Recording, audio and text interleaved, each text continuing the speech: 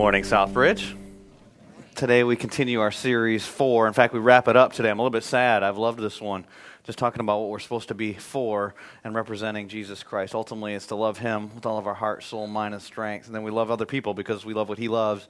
And that's ultimately for the glory of God, which is what we're all created for. And we're glad that each one of you are here. As we conclude this series, we'll start a Christmas series here pretty soon. I'll tell you more about that next week. But if you're a guest with us today, thanks so much for showing up, and I want you to know that we appreciate you, and hopefully you received a popcorn box on your way in that gives you some information about the church. We want to give you a gift as well before you leave today, so if you fill out your connection card, take that out to the first-time guest kiosk. As you leave the front doors, it's on your left. If you take that out there, we're going to make a donation to a ministry you'll get more information about when you turn that in, a ministry that actually rescues children, women, sometimes men, out of labor slavery, out of sex slavery, and if you turn that card in today, we'll make a donation to them, and we also have another gift that we'd love to give you, and so if you would fill that out, turn it in. We would appreciate that a ton. And then also, I just want to say to those of you, while they're filling out their cards, the first, second-time guests, those of you who are regular attenders, members of Southbridge, have been around for a while, let me just say thank you. A genuine thank you for your generosity. Thank you for your believing in this vision, seeing that God's doing something special here. I've heard before that about 50% of church plants don't even exist after 3 years.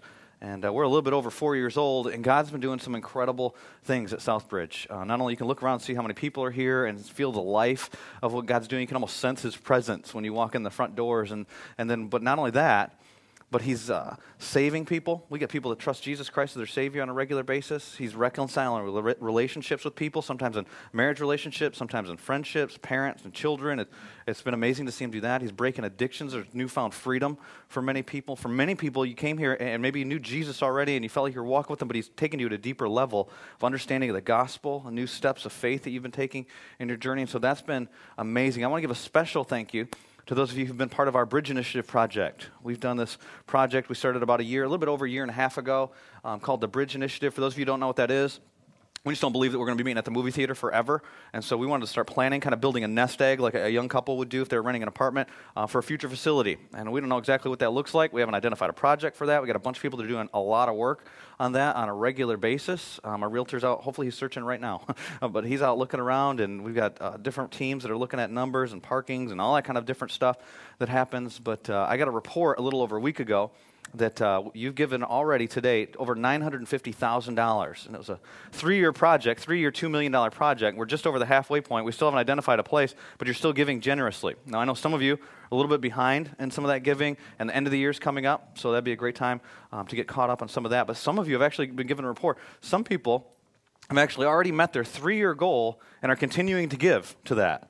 And so I was incredibly blessed by that, just knowing that people aren't giving out of obligation because they wrote down a number on a pledge card, or they're feeling like somebody's going to come knocking on the door with suits on like the lemonade guys here, or whatever type deal, but because you desire to see the vision continue to go forth. And so I wanted to thank you genuinely on behalf of the leadership of our church for your generosity and that. And then also just remind you of the Bridge Initiative. If you don't know what that is, you can contact our office. We can tell you more details about it or answer questions. And if you want to be a part of that as you consider your year-end giving, we would be incredibly blessed by that as well. And what we're going to do today is we're going to continue the Series 4.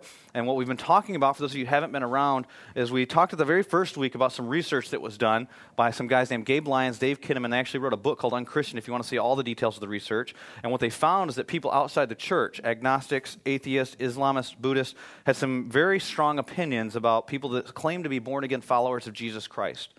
And what they actually believe about us would be contrary to what we want to be known. They think that we're hypocritical and judgmental and anti a lot of stuff. And in the book, they actually say we're becoming famous for what we're against. And so what we're doing is we're asking ourselves the question, so what are we for? Not just so we can do a PR campaign through the community and have a better representation of Christians, but ultimately so we represent God better. We're going to continue to do that this morning. Let me pray for us as we open up God's Word and look at Exodus chapter 20 again. Let me pray. Father, we come into your presence. We ask that you'd make yourself known this morning. I pray for those that will hear your words that have yet to place their faith in you, that today would be the day that you become Lord and Savior of their lives. And I pray for each one of us that we catch a glimpse of your glory this morning.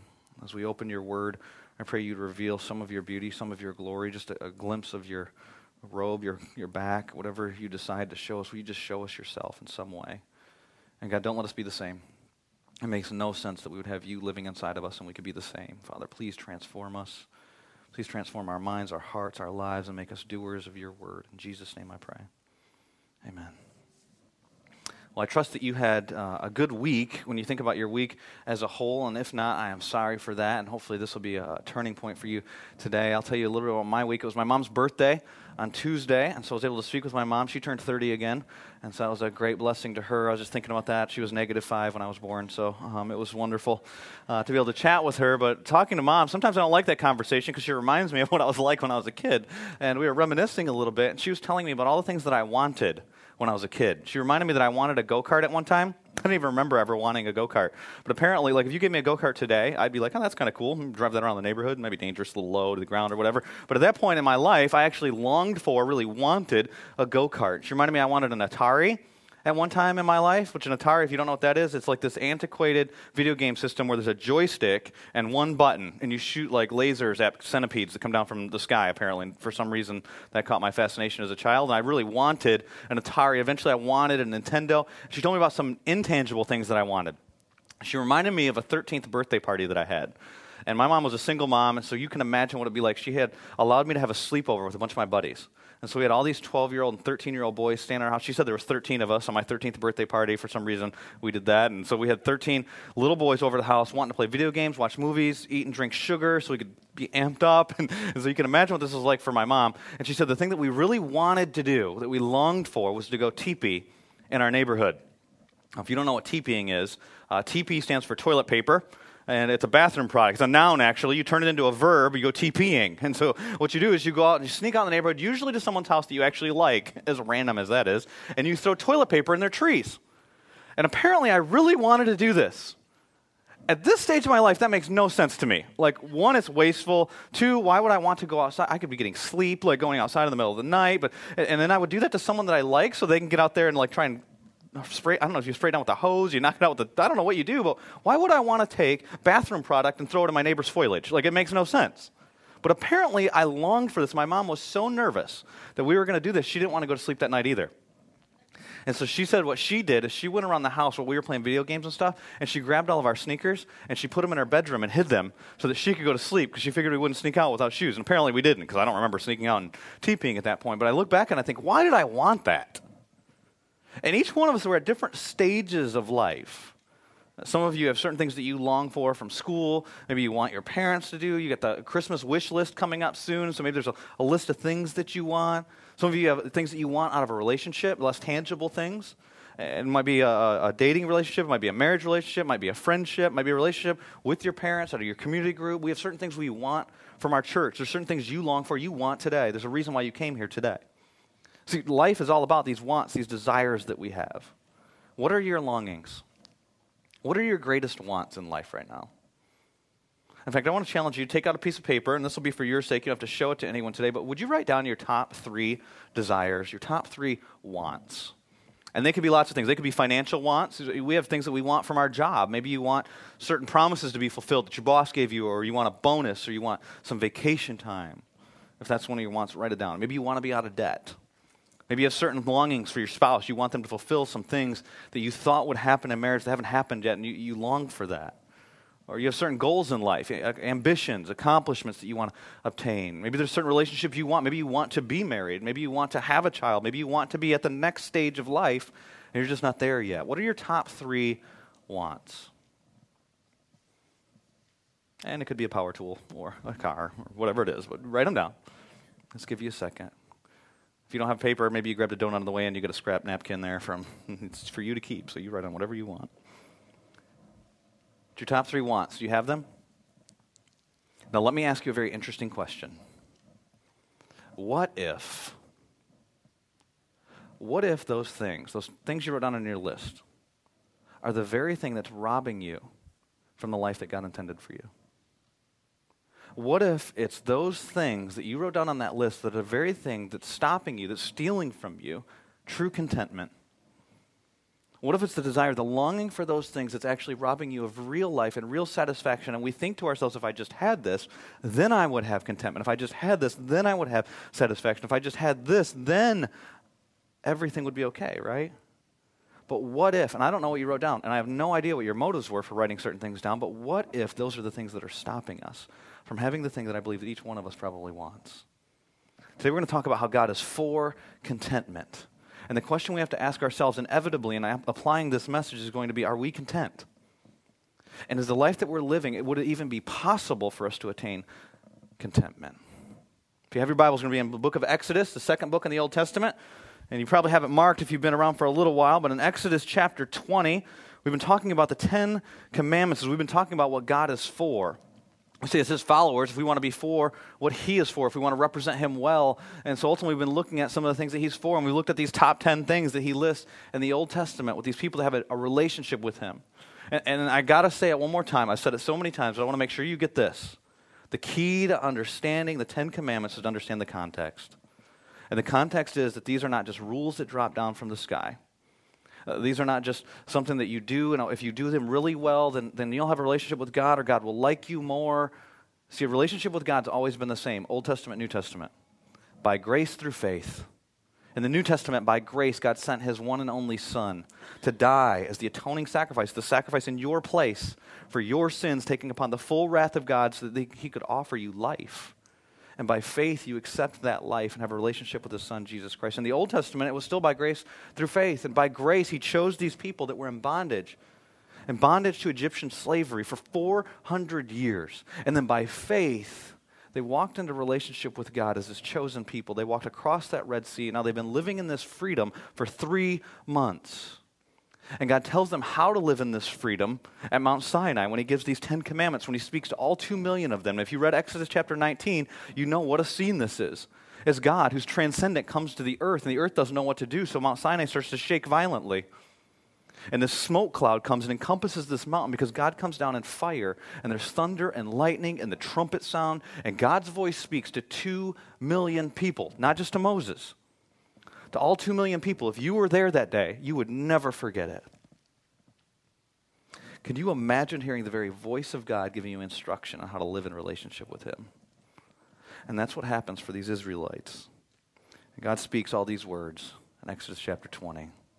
In verse 2, he says this, I am the Lord your God, a personal God, who brought you out of slavery, out of Egypt, out of the land of slavery.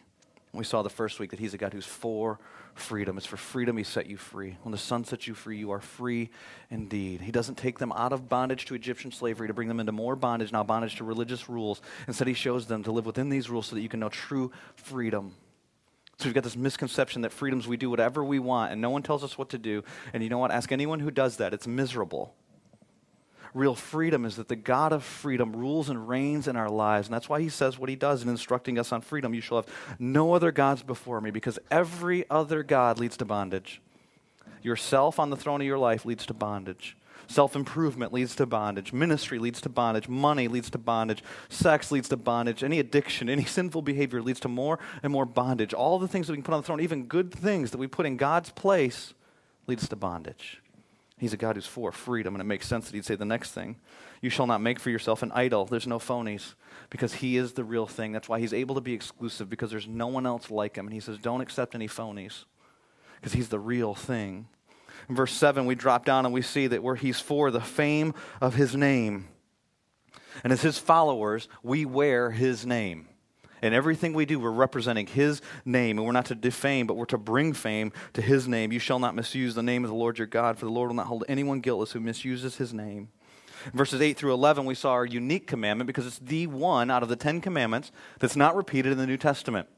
Because God's not for a day, he's for rest. Real rest, soul rest that's only found in Jesus Christ, who says, come unto me, all who are weary and burdened, and I'll give you rest for your soul. We found rest in him. And there's a transition in the commandments. They're no longer just about our relationship with God. Now that if we're in this relationship with God, it'll affect our relationship with other people. And the first one that's mentioned here is the first human relationship we have. He's for honor. Honor your father and your mother so that you may live long in the land the Lord your God is giving you. And he's for life. And he's for sexual commitment. He says, you shall not murder, and you shall not commit adultery. And then he says, you shall not steal, because he's for generosity. And last week we saw he's for truth. You shall not give false testimony against your neighbor. And this week, the 10th commandment. You shall not covet your neighbor's house. You shall not covet your neighbor's wife, or his manservant or maidservant, his ox or donkey, or anything that belongs to your neighbor.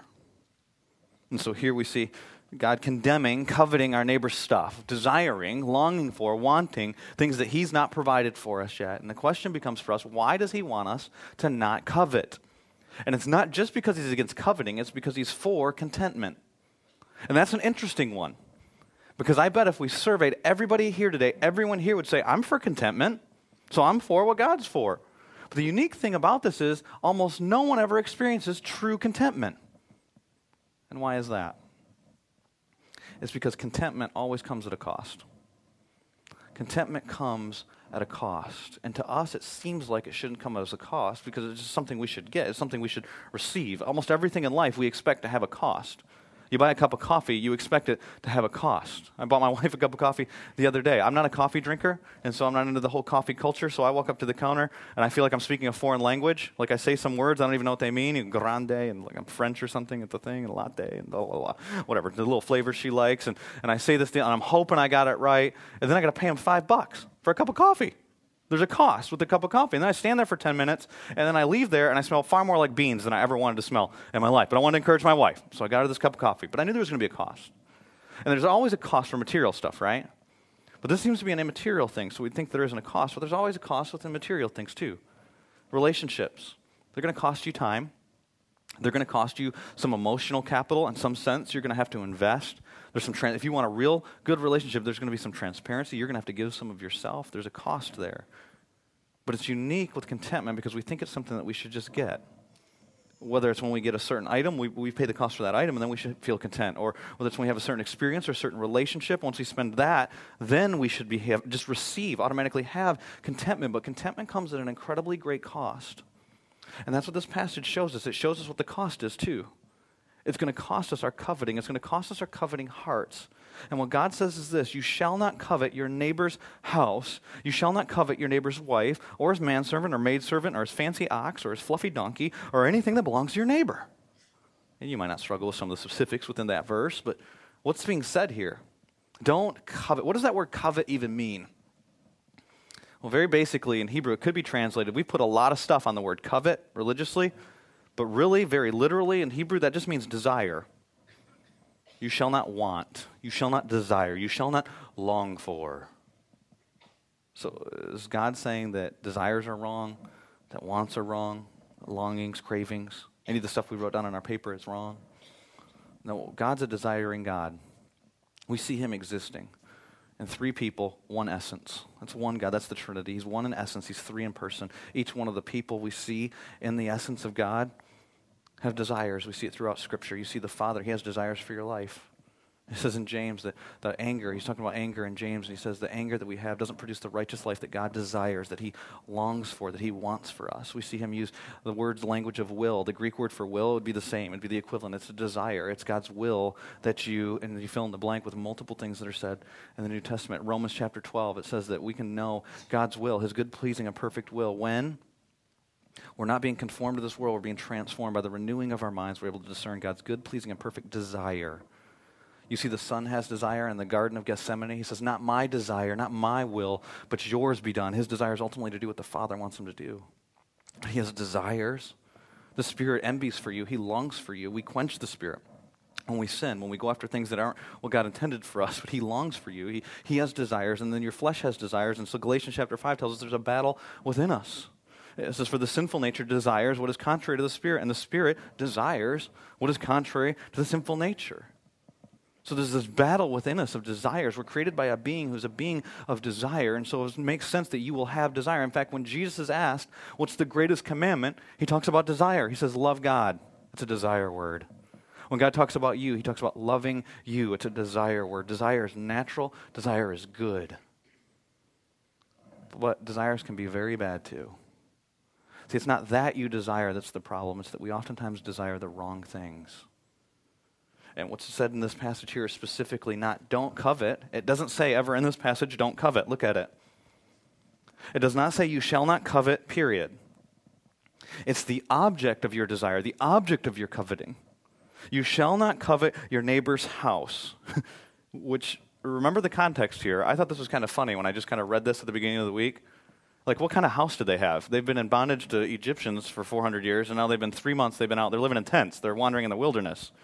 Like, is one guy looking at the other guy's tent going, why does he have a 2-story tent and I have a 1-story tent? Like what's going on here? Does one guy have like a mosquito window and the other guy doesn't? Why is it that, what are you coveting here? But then as I studied this week, I learned that house doesn't mean necessarily their physical structure that they live within. It's words that can be used for property as a whole, for, in fact, their family. It'd be like saying, don't long for someone else's life. Don't look at someone else and wish that you had their life, their family, their estate, their money, their stage of life, their stuff, their body, their mind, their skills. Because what will happen is you will be robbed of the life that God intended for you. Because what you're longing for, and this is what covetousness is when you long for things that God never intended for you to have. And you see it throughout the scriptures, starting with Eve. When you long for things that were never intended for you, that's coveting. And notice there's no behavior required for this commandment. If you've wondered in any way before, do I really break these because I've never killed anyone, or I've never stolen anything, or I've never... This one gets right to the heart, because this is talking about our desires. Have you ever wanted some of these things that God never intended for you? And he goes on, and he says your neighbor's spouse, your neighbor's wife, or his manservant or maidservant. And I also scratched my head and thought to myself, wait, they got servants? Like this kind of, what in the world? Or his ox or donkey, or then it gets real broad, just in case you'd think to yourself, I don't want his servant, and I don't want his ox or donkey, or anything that belongs to your neighbor. See, this is a huge problem, because we live in an incredibly covetous culture. In fact, the majority of your desires they try to manipulate them in advertisements by making you desire something you didn't even know existed before the commercial came on. But you long for it, you need it now. It'll fulfill your every heart's desire. And you think about our culture and what our culture is like. Have you ever been to a little kid's birthday party before? And I don't know if you've ever done this or not. I recommend it, not because you need to play pin the tail on the donkey. It's a wonderful study in sociology. And I'll tell you, you go to a little kid's birthday party, and it's fun. Like, everybody's happy. There's balloons and hats, and they're blowing their little kazoos. Everybody's got the same amount of stuff at the beginning of the party. But inevitably what happens in the party is that there comes a point where one child gets to open a bunch of presents. Okay? This is the best part, because now we've got Susie, the chosen one. And she gets to sit there in the living room, and they put all these presents around her, like Kathy, her friend, and Bobby's there, and all the kids are there. And one of the kids could have been their best friend like 2 seconds ago, right? And they're helping them open their presents, and then all of a sudden, Susie opens like a shiny plastic My Little Pony with long hair that when you brush it, it glitters and sings songs or something. Now, Kathy didn't even know 10 seconds ago that this existed, and they were best friends. But now, watch out. Because this cute little 4-year-old girl, she's going to take somebody out to get to that pony. I'm telling you, it happens at every one of these parties. And she can be so sweet, and Mom, you better get me one of those ponies or I'm going to embarrass you like crazy. And she's throwing a fit, she's going after this. She might have been the one that actually gave the pony. She didn't even know, but she's going after the pony at this point, and she has to have, 10 seconds ago, she didn't know this existed. But now, the shiny plastic pony with the glitter glow hair that sings songs will meet every longing her soul has ever had. And it's sad to see with kids, but we don't change, do we? We disguise it differently. But you sense it in us when somebody that you know gets the promotion, and you wonder, why not me? You see it when you're single and somebody gets married, and then all of a sudden you're wondering, why am I still single? And you make it about you. Or someone else succeeds and you long for their gifts. Or you see a picture on a magazine and you long for their body, you long for their face, you long for their reputation, their power, their whatever it is. It's when we're looking and longing for things that God hasn't intended for us to have. That's covetousness. And we live in a coveting culture. And the problems are seen all around us. Pornography, where do you think that the root of that is? It's in longing for something that was never intended for us. It's a $3 billion industry in just the United States. 40 million Americans on a regular basis will visit pornographic websites. 1 in 3 are women. It makes $3,000 every second. What's the root of that? You want a crazy stat? Young men, 18 to 24. Do you know what the percentage is that will visit a pornographic website on a monthly basis? 70. That's an incredible majority. If I told you that 70% of young men in our country are addicted to heroin, don't you think we would do something? But here we have this, and it's, you know what it is? It's an unseen sin. It's a sin of the heart. But it's not just that, so maybe porn's not your thing. Do you know what we have as far as debt as Americans? $917 billion in revolving debt as individuals. And I'm not talking about the trillions that we owe as a country, I'm talking about as individuals. The average person in America has $5,000 of debt on their credit card, per person, not household, per person.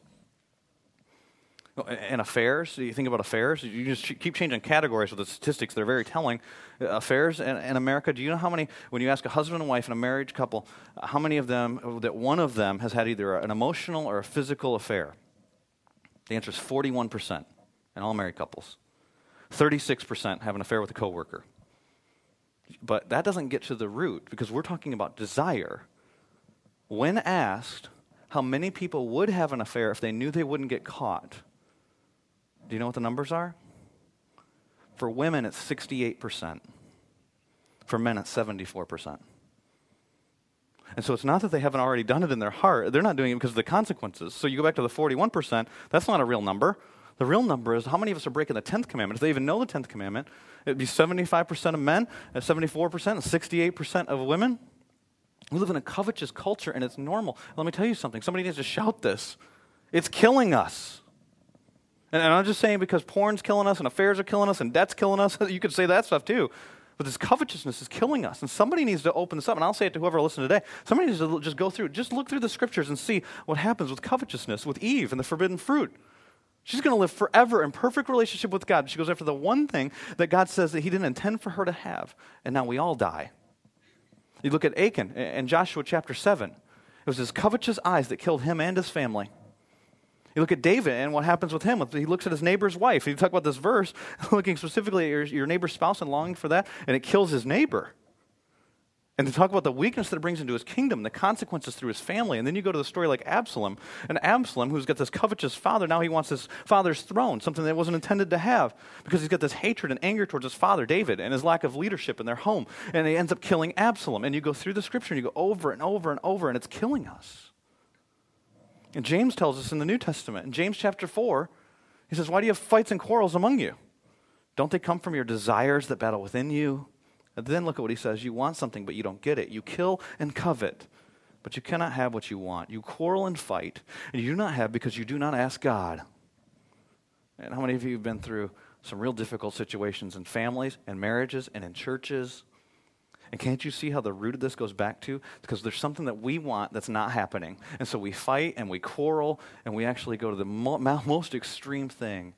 And sometimes we haven't physically killed somebody, but we try to kill them with our words. We try to kill them with whatever authority and power we have. And why does this happen? You don't even ask God. If you asked God, what do you think he would say? If you begged God for the things on your list, what do you think he would say? And I don't even know what you wrote on your list, so I'm not trying to imply that those things are wrong. What do you think God would say if you went to him? Do you think he would say that the key is comparison living? I do. I think that's the key. I think that's the key. One of the secrets, the first step in knowing true contentment is comparison living. That's the first step in knowing true contentment is comparison living. And some of you will hear that and think to yourself, that's crazy. That doesn't work, because that's part of my problem. As I look at my neighbor gets a new car, and I didn't even know I needed a new car, and I'm driving this clunker junker, and it's paid for, so I thought everything was fine, but now I see their shiny new car, and I want their car. It's kind of keeping up with the Joneses. Or you thought you were okay, and then you saw somebody's abs when you were checking out at the grocery store and trying to hide the Twinkies. You know, you felt all of a sudden you want their abs, and so you think that comparison living, that's what's killing us. You think of the problem the Israelites had, who these words are originally given to here. They're in slavery. You don't think that if you were a Hebrew and you were being whipped in slavery and in bondage and owned by someone, you would never look and think, I just wish I could have the whip for one day. You don't think that they thought, well, when we're free, then everything will be great. But then look what happens. Talk about the grass is greener syndrome. They get free, and then they want to go back, because back in Egypt, at least they had meat to eat. The burgers were better, so I wish we could go back and be owned and whipped and beaten, and they just totally forget all that stuff. Isn't that our problem, is this comparison stuff? See, the problem is we compare our junk with someone else's junk. And that's not what I'm talking about when I'm talking about comparison living. You see, the first step is comparison living when we grasp it the way the Apostle Paul did. The Apostle Paul, if you read in Romans chapter 7, he says that the 10th commandment, that's the one that got him. Because he thought with the other ones, because he could justify that they were outward behavior, he thought he was okay, but then contentment showed him his sinfulness. but then as a new man, look at what he says in Philippians chapter 3. In Philippians chapter 3, the Apostle Paul says, if anyone else, and talks about his old life, if anyone else thinks he has reason to put confidence in the flesh, I have more. And let me tell you what used to be really important to me, what I used to value. These were my desires and my longings. He says this, he's circumcised on the 8th day. He had a good family background, his parents took care of him. Of the people of Israel, of the tribe of Benjamin, a Hebrew of Hebrews, in regard to the law, a Pharisee. As for zeal, persecuting the church. As for legalistic righteousness, faultless. So he says, I had all that stuff, but let me continue to go on here. But whatever does my profit, I now consider loss for the sake of Christ. What is more, verse 8, what is more, I consider everything a loss, underline this word, compared to the surpassing greatness of knowing Christ Jesus my Lord, for whose sake I've lost all things. I consider them rubbish, that I may gain Christ. I don't know why the NIV kind of goes British on this deal. It says rubbish, and it sounds kind of snotty, doesn't it? If you read the King James Version, it says dung. It's a little bit closer. You can go learn Greek on your own, but the Greek literally means crap. This is a bunch of, I consider being a Hebrew of Hebrews, circumcised on the 8th day, a Pharisee. As for legalistic zeal, I was persecuting the church. As for legalistic righteousness, I was faultless. And you think about the things we want. I want a family from the tribe of Benjamin. I want reputation, a Hebrew of the Hebrews.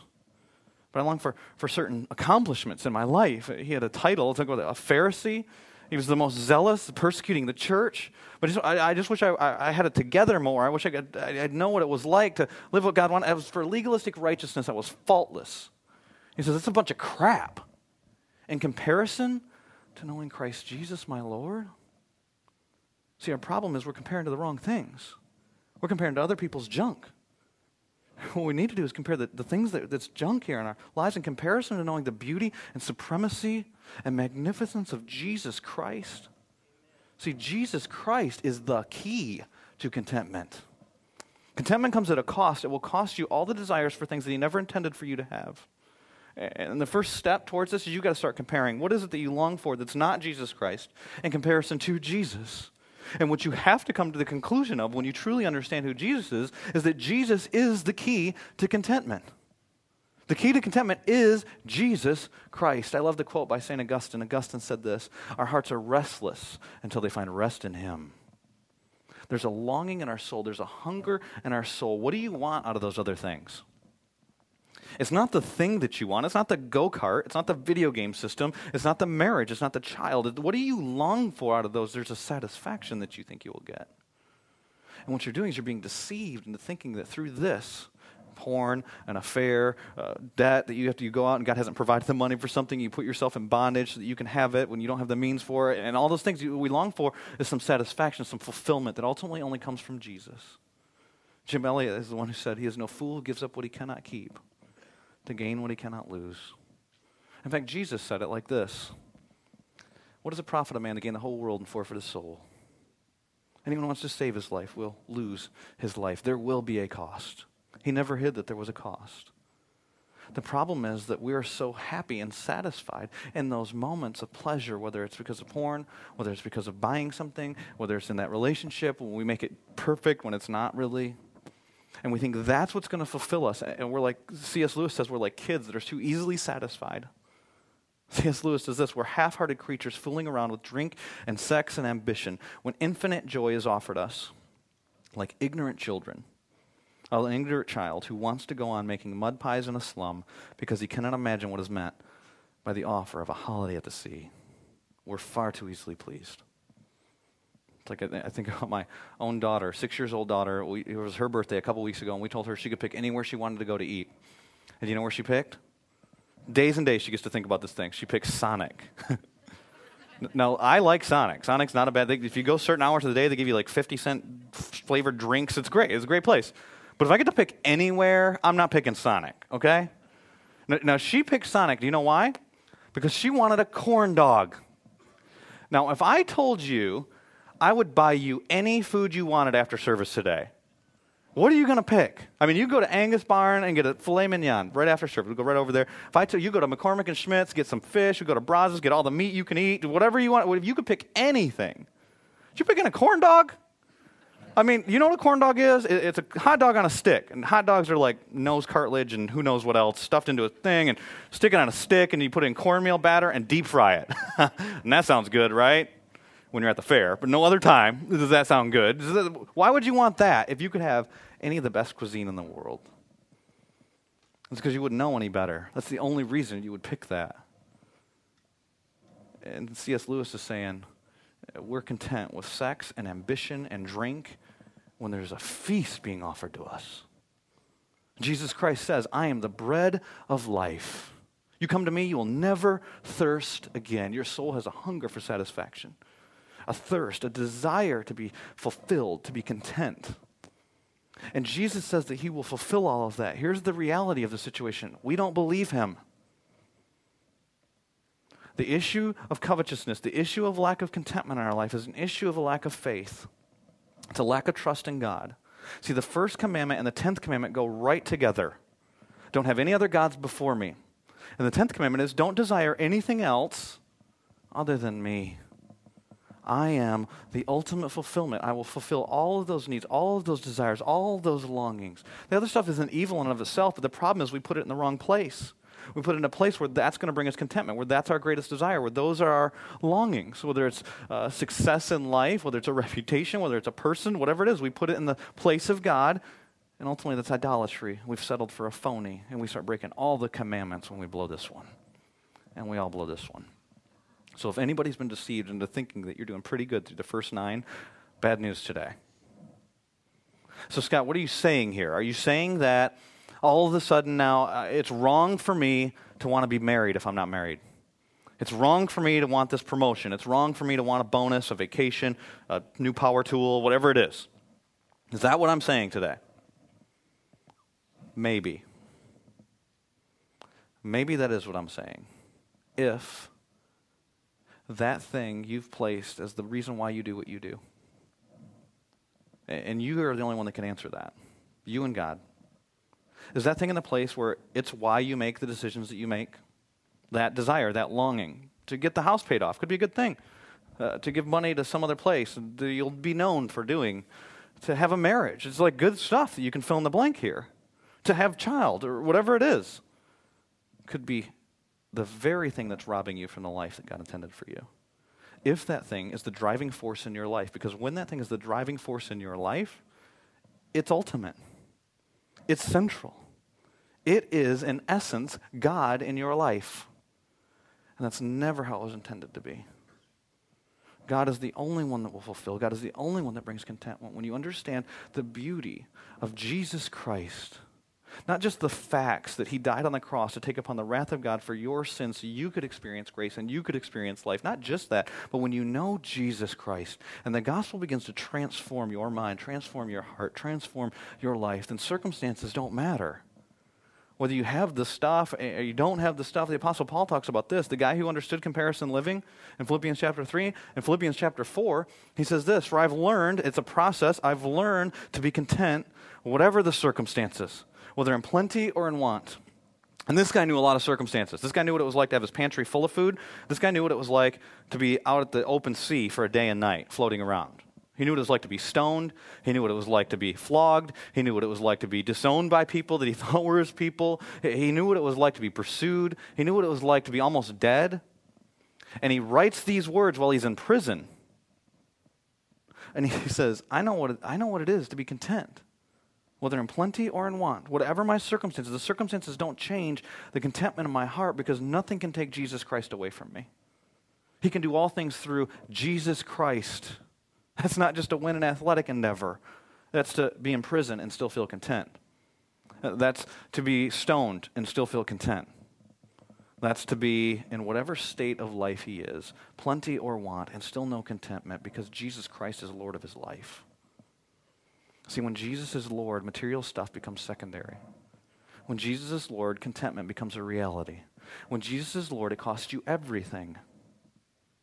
See, the cost is great, and that's why so few people will ever know true contentment, because few people will know what it is to have Jesus as Lord in their life. See, God's for contentment. The question for us individually is are we content? And the bigger question is Jesus Christ Lord? Is he central? Is he ultimate? Is he most beautiful? Is he most magnificent? Does he rule? Does he reign? Is he central in your heart on the throne of your life? Because if he's not, you can work really hard not to steal anything, and you can work really hard not to ever commit adultery and be nice to your parents and try and fulfill all these other commandments, but you miss the whole thing. Because God is to be central. That's the only way we'll ever love him with all of our heart, soul, mind, and strength, and love what he loves, which is our neighbors, and that he will be glorified through our lives. Is Jesus Lord? Let's pray. Father God, we bow before you. We bow our hearts before you. We repent for all the times when we put other things in your place. Our own agenda, our own reputation, our financial desires, our physical desires. We put all these things on the throne of our lives, God. Will you wipe them out? Will you smash the idols today in our lives? And Father, I pray for anyone that doesn't know your Son, Jesus Christ, in a personal way at all, much less battling whether he's Lord or not, but they don't even know him. I pray that today, right now, they would acknowledge their desire to have a relationship with you, their longing for you. And they'd admit their sin, the thing that's hindering them from that relationship. And Father, I pray that even right now as they sit in their seat, and you can pray as you sit in your seat, just ask Jesus Christ to be your Lord. Ask Jesus to be your Savior because he died on the cross for your sin. He's able to be because he rose from the dead. He defeated death. So he's unlike any other false god you'd put in the place on your life because he's defeated death. And that's why he's able to offer you real life, real contentment, real joy, real peace with God. And if you want that today, you can receive that, but you just acknowledge your sin before him, that that's what's separating you from him, and that you desire to have a relationship with him, and that you believe that his Son Jesus died and paid for your sins, and you want to receive that life. If you do that today, would you just mark it on your connection card before you leave? We want to be able to pray for you. We want to follow up with you, be able to help you. We want to be able to get some information in your hand to help you grow in a relationship with him. And Father, I pray for those of us that know you as Savior, but sometimes battle with you being Lord of our lives. I pray that we'd submit, that we would just lay everything out, that we'd give it all to you, and that you'd be our number one sole desire. In Jesus' name I pray.